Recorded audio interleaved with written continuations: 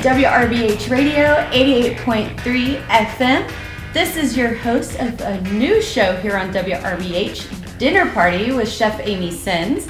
And my first guest today is Mr. Ian McNulty, and I am so glad he was able to join me and be the first guest on Dinner Party. How are you? I'm just delighted to be here. It's great to see you in person, not on a screen, but actually face to face.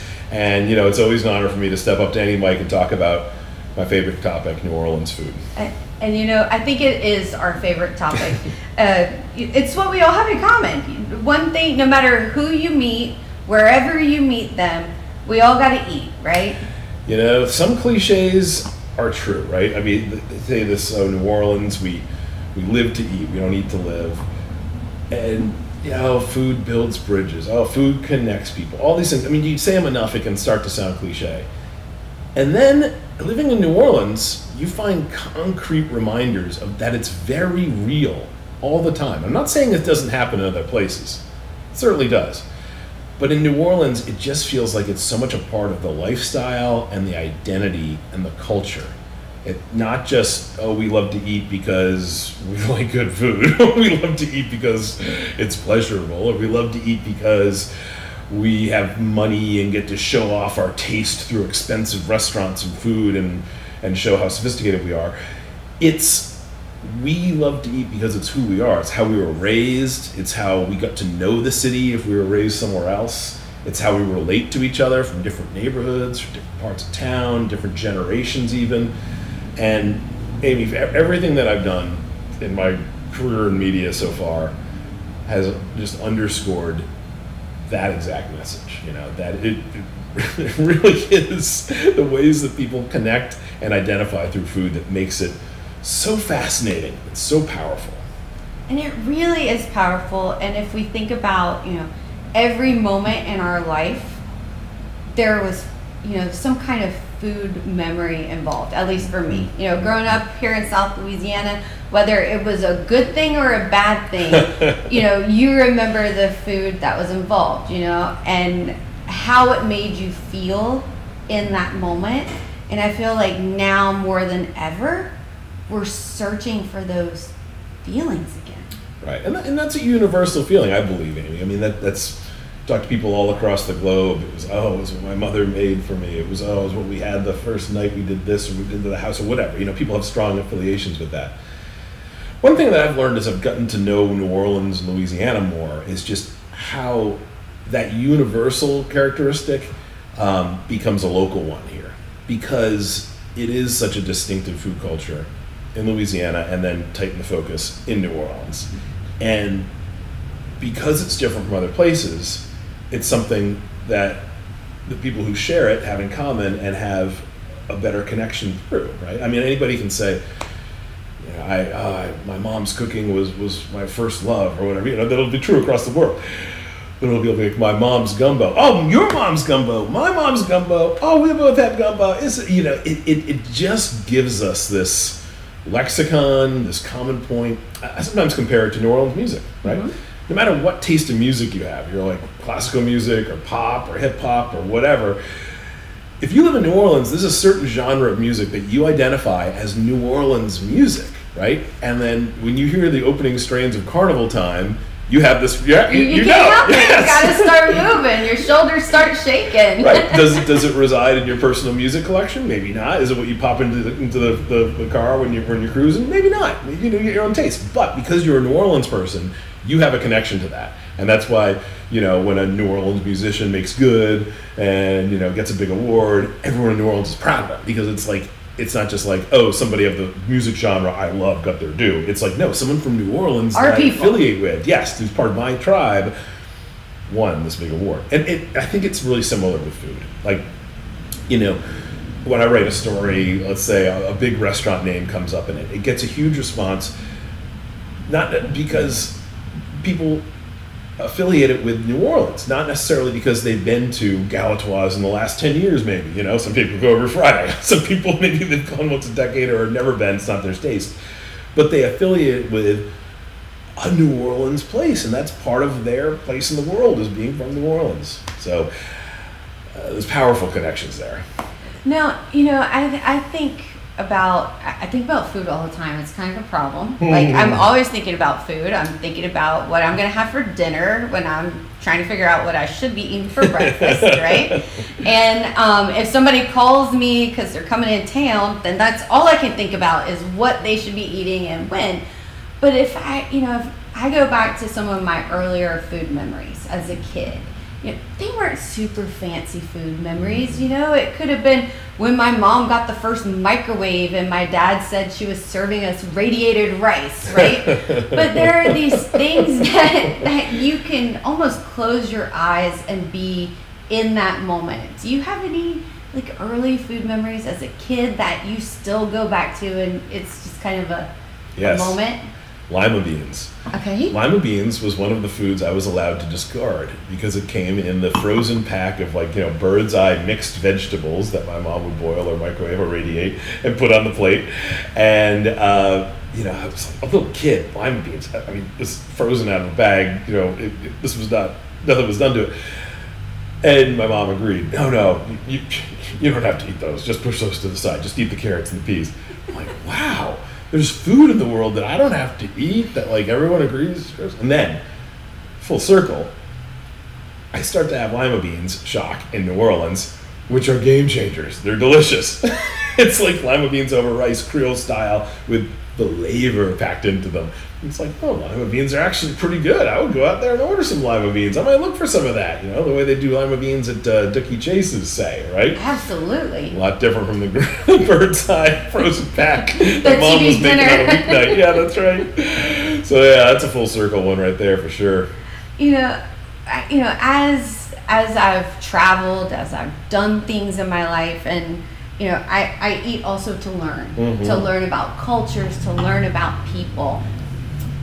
Have you ever been at dinner with someone where you're having dinner, but then you just have this like aha moment where you feel like you've connected or you've learned something, or I don't know, like you're gonna change in some way? Oh yeah, I mean it's going in my job. I'm a restaurant writer for the paper, right? I go around, I check out different restaurants.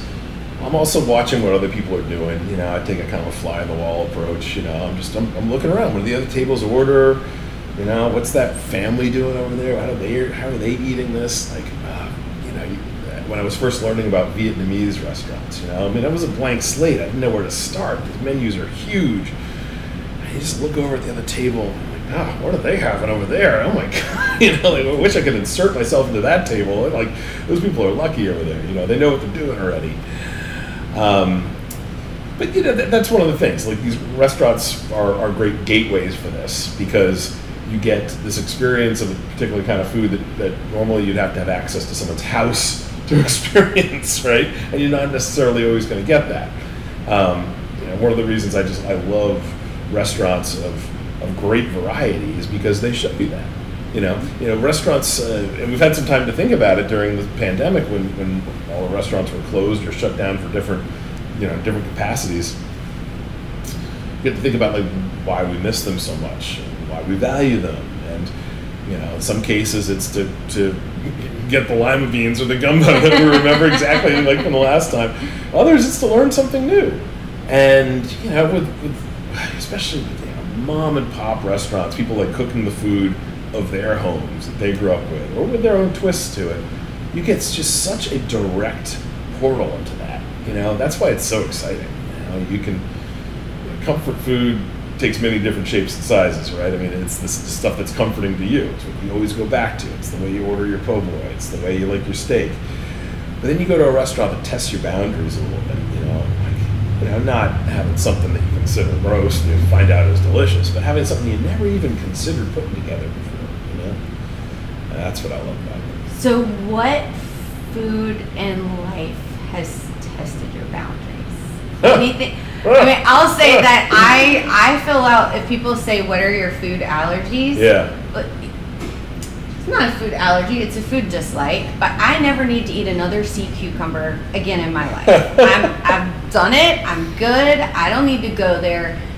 That tested my boundary, and I know where my boundary is. Okay. Has there been anything that has tested your boundaries or even pushed your boundaries further that you go, I like this. I didn't know I liked this. I'll answer this in two different ways. There are some foods that I have a pretty broad palate, I think, and when I approach something to write about for other people, I try to have as broad a palate as possible, and write for whoever's taste it is, right? If anybody reading a story should hopefully get something out of it, whether or not they like barbecue or whether they're not,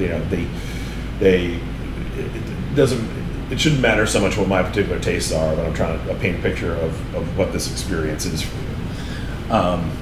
That said, organ meats, not my favorite. Actual feet. Anything with claws still attached.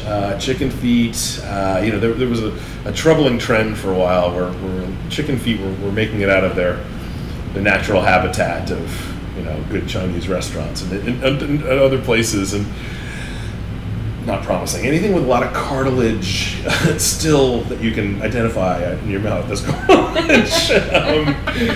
Those horrific stillborn eggs that they make in some far. The one with the half chicken in it? Yes. Yeah, no thanks. Nope. I mean, I've seen people I know people who love them. I mean, they're traditional for a reason. I've taken a few nibbles and said no thank you. But on the other hand, I have had foods earlier in my journey that I didn't think I liked, and I was convinced otherwise very quickly. And New Orleans, not surprisingly, had a lot to do with that. I grew up in Rhode Island, grew up in New England up there. Great seafood culture, has its own distinct food culture. That's not really where I started out. I didn't start out with being a foodie up there or anything, right? And I had tried raw seafood, maybe at a party or something. Clams are all the thing up there. I've had oysters up there. Didn't like it at all. Just got it in the mouth and just looking for a way to get it out. Get it out of my mouth. So napkin handy. But when I moved to New Orleans, the idea of the oyster bar was very alluring to me. It just sounded sexy. An oyster bar. There's going to be tile, and it's a bar, and people hang out, and they're eating oysters, and it's so specific. It's not a raw seafood bar. It's not a eat a bunch of seafood bar. It's a raw bar. It's an oyster bar. One thing. Yeah, and that to me was there's some passion there, right? That's some compelling focus. I'll give it a shot. Well, having Gulf oysters was the door opener for me, And I had those. Oh, this was actually really tasty, especially with this little lemon on top, and having a beer with people who were fun. I like this, And from there, I eat any kind of oyster you can shuck, of course. And also, believe it or not, olives. Wasn't a big olive guy. Wow. Yeah, it's too salty, too intense, too puckering. You know what did it? Olive salad. Okay. Olive salad kicked the door open, delivered, of course, by Muffalata sandwich. Now, love olives. I'm a fiend for them. Great pairing with wine, champagne, whatever. But before, oh no, olives, blah, blah, blah. So this is early in the food education of Ian here. But oysters and olives, I have New Orleans to thank for those two loves. Well, so I have to follow that question up with, are you a warm muffalata, a cold muffalata, a room temp muffalata? What are your rules for the muffalata? I'm any kind of muffalata I can get my hands on, frankly. So that's as far as the rules go. But I think my preference would be room temperature muffalata, not cold. I don't have any use for a cold muffalata unless you pull it out of the ice chest on a fishing trip. And there you go. But certain muffalatas I think are better heated up.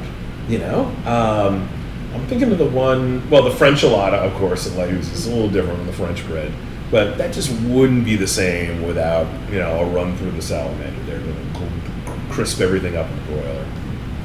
But I do think that, Central Grocery Muffalata, as is, and room temperature is kind of warm in New Orleans, okay? Room temperature right now. Yeah, it's August room temp or October room temp. Yeah. The cheese is starting to sweat a little bit at room temperature in New Orleans in the summertime, right? So maybe, that gets the juices flowing plenty all on its own. Well, if you could get that muffalata from Central Grocery, and it's is big, right? It's Sure. like how you make friends. You get a giant one and you just start sharing pieces of it. If you could, anyone in time, history, space, and you could sit down and have your own little muffaletta dinner party, and you sit down and you got a beer, muffaletta. Who do you want to sit and visit and chat with? I'm going to give a very New Orleans answer. The first one that comes to mind when you say that is Warren LaRuth, because this is the chef that is responsible for a lot of pivotal moments in New Orleans cuisine that happened through maybe the 70s, the 80s, maybe even the 90s, and then continue to influence how things are going today. But I never met him. He was of an era before my time in New Orleans. But he's somebody that I hear about constantly from chefs who worked with him, who worked under him, who are some of the senior senators of the New Orleans dining scene now, who worked with him quite early in their own careers. And the way that other people talk about Warren LaRuth makes me think that would be extremely well spent time via the time machine and the muffalata to get together with, right? I don't know what I would say to Albert Einstein. Right. I don't know what I would say to Franklin Delano Roosevelt. I don't know what I would say to Frida Kahlo. But I have some pretty. I think we could have some pretty good conversation with Warren LaRuth, and I would get a lot out of that. I love it. Well, you have embraced all things New Orleans. You have embraced our food, our people, our culture. You were talking about how you grew up in Rhode Island. Yeah. Obviously you didn't, when you were a little kid, go, I'm going to move from Rhode Island to New Orleans and I'm going to do food all the time. What did you want to be when you grew up, and how did you get here? Yeah, well, the what did you want to be part, clueless, I guess. I always just followed what people told me I was good at. Okay, so good at it. Going to college, what are you going to major in? I don't know. I like writing. I was told I was good at writing essays in high school. Okay, well maybe English. Let's pursue that. I was told by English professors, oh, this is good. You're doing well at this. This is interesting. Okay, I'm getting pats on the back for this. Great. And I get out of college with my English degree. What now? Okay. So I go into construction, working in retail, schlepping beer cases at a liquor store, just the things that you do with an English degree when you get out of school, and no one told you to get an internship or work here, or, you don't have family connections to get you a job somewhere. So I had to kind of find myself, and fortunately I got a job at a small town newspaper back in Rhode Island, in my hometown, not covering food, just covering everything under the sun that happened in this little town, the schools, the town council, the police, everything, features. And again, was eventually told, yeah, you're doing pretty good at this. Like, keep going. Like, okay, I'm going to keep going at this, I guess, journalism doesn't pay very well. It's long hours, kind of demanding, sometimes stressful and deadline, but I'm getting a lot out of this because people seem to enjoy it. Then I hit about 25, and I thought, I'm restless, I'm back in the hometown where I grew up, which I love, beautiful place, great place to grow up, friends and family there, everything.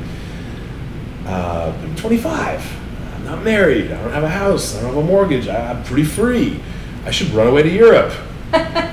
But I don't quite have the guts to do that. So I think, what's the next best thing? I'm going to run away to New Orleans, because that seems like a really romantic place to someone, hunkered down in a Rhode Island winter, just thinking about everything that I had about New Orleans was delivered through like really bad movies and wonderful Tennessee Williams plays. So that's what I was picturing when I moved down here. I figured I'd stay for a year, do whatever I needed to do, then come back home and drink off those stories for the rest of my life back in Rhode Island. But instead I came down here and got a job, not in food again, just working for a small business paper, New Orleans City Business, weekly business paper, writing about banking and insurance, very prosaic topics. But on the side, I picked up a column writing about food. And it was one of these explore New Orleans, explore your new city through food. And it was a monthly column. It was, it wasn't high profile or anything like that. It was just, it was a great place to kind of develop a style and get interested in it. And then again, people, oh, we like what you're doing here. Do more of this. Hey, do this on the side. Do that on the side. And it grew from there until it became the sideline. The hobby becomes the sideline, becomes the main gig. And there you go. So it was never like setting out to be a food writer. I mean, it was never setting out to be a food critic, a restaurant, or any of this stuff. I just discovered that I was good at writing. People told me I was good at writing. I got rewarded for being good at writing, and I kept on following that. And in New Orleans, I found that there was no more compelling topic than food, right? And that's just what it came down to. That's where the intersection of my abilities and people's interests met, and it's something that's always kept me curious, kept me motivated. Kept me trying to get make the extra call, go the extra mile, do the extra draft. This is important to people. You have readers who actually really care deeply about this, unlike the other topics I've written about in my career, and really want to interact with you about that.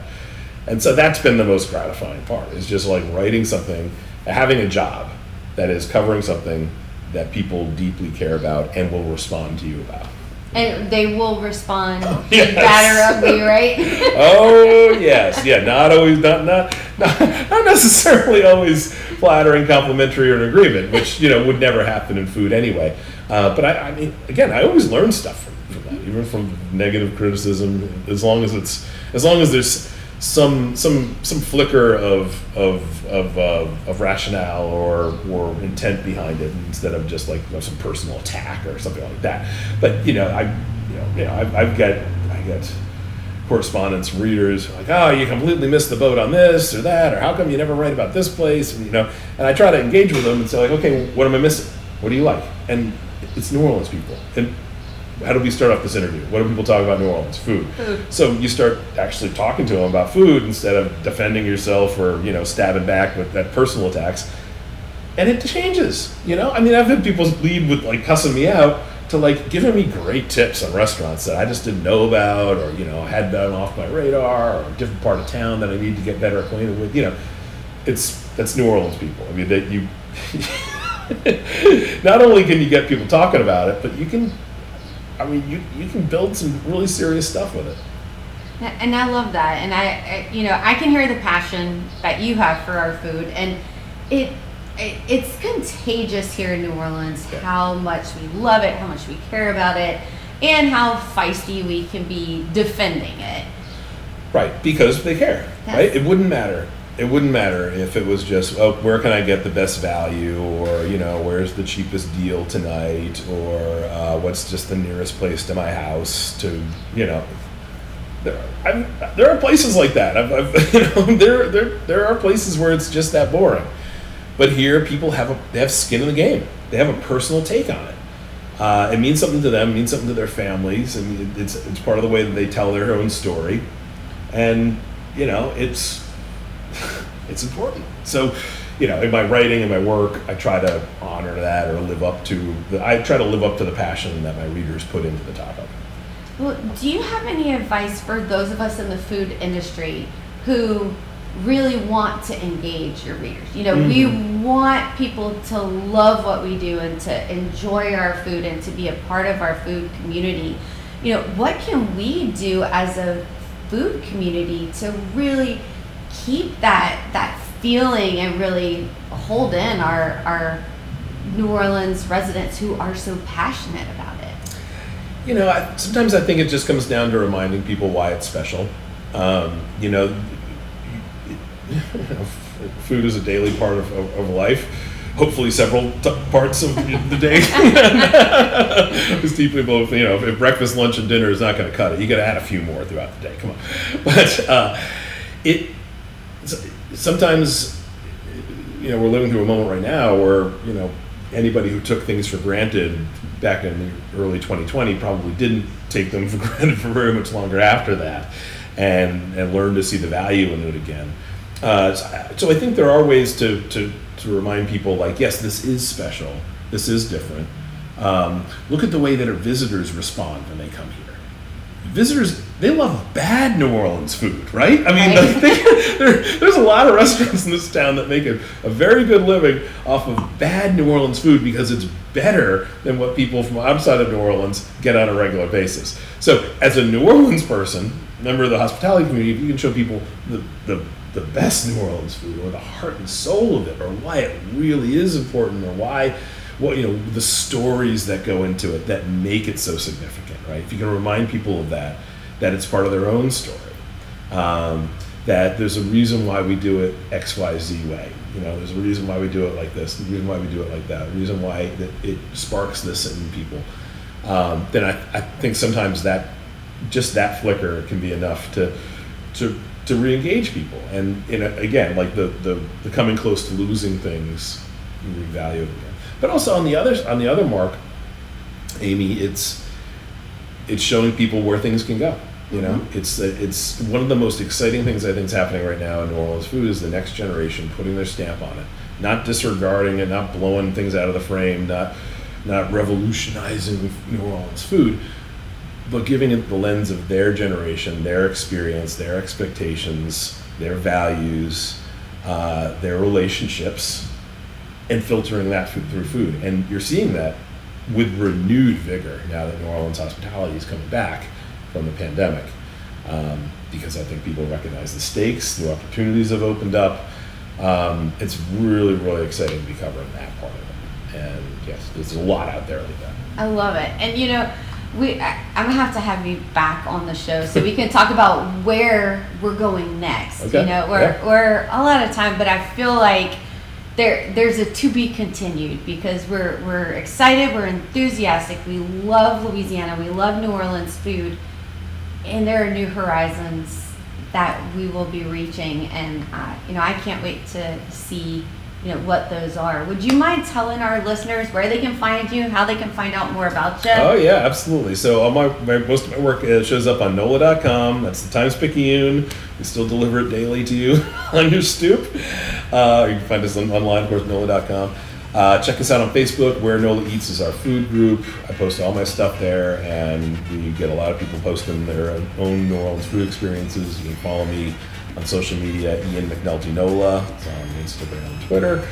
And you can tune in to WWNO Radio for my show Where You Eat, which is on Thursday afternoon around 4:30 and Friday morning 8:30. And, just look for me in a restaurant, because I'm usually a restaurant or sometimes a bar, I'll be honest. Maybe an oyster bar. Yeah, but I'm always willing to talk food with anybody. It's part of my ministry, and I'm glad to spread the word of New Orleans food through any medium I get. But pleasure to be here with you today, and this has been great. Well, thank you so much. And to our listeners out there, this was Ian McNulty joining me today on WRBH Radio. Thanks for listening to our first episode of Dinner Party with Chef Amy Sins. So until next time, ciao.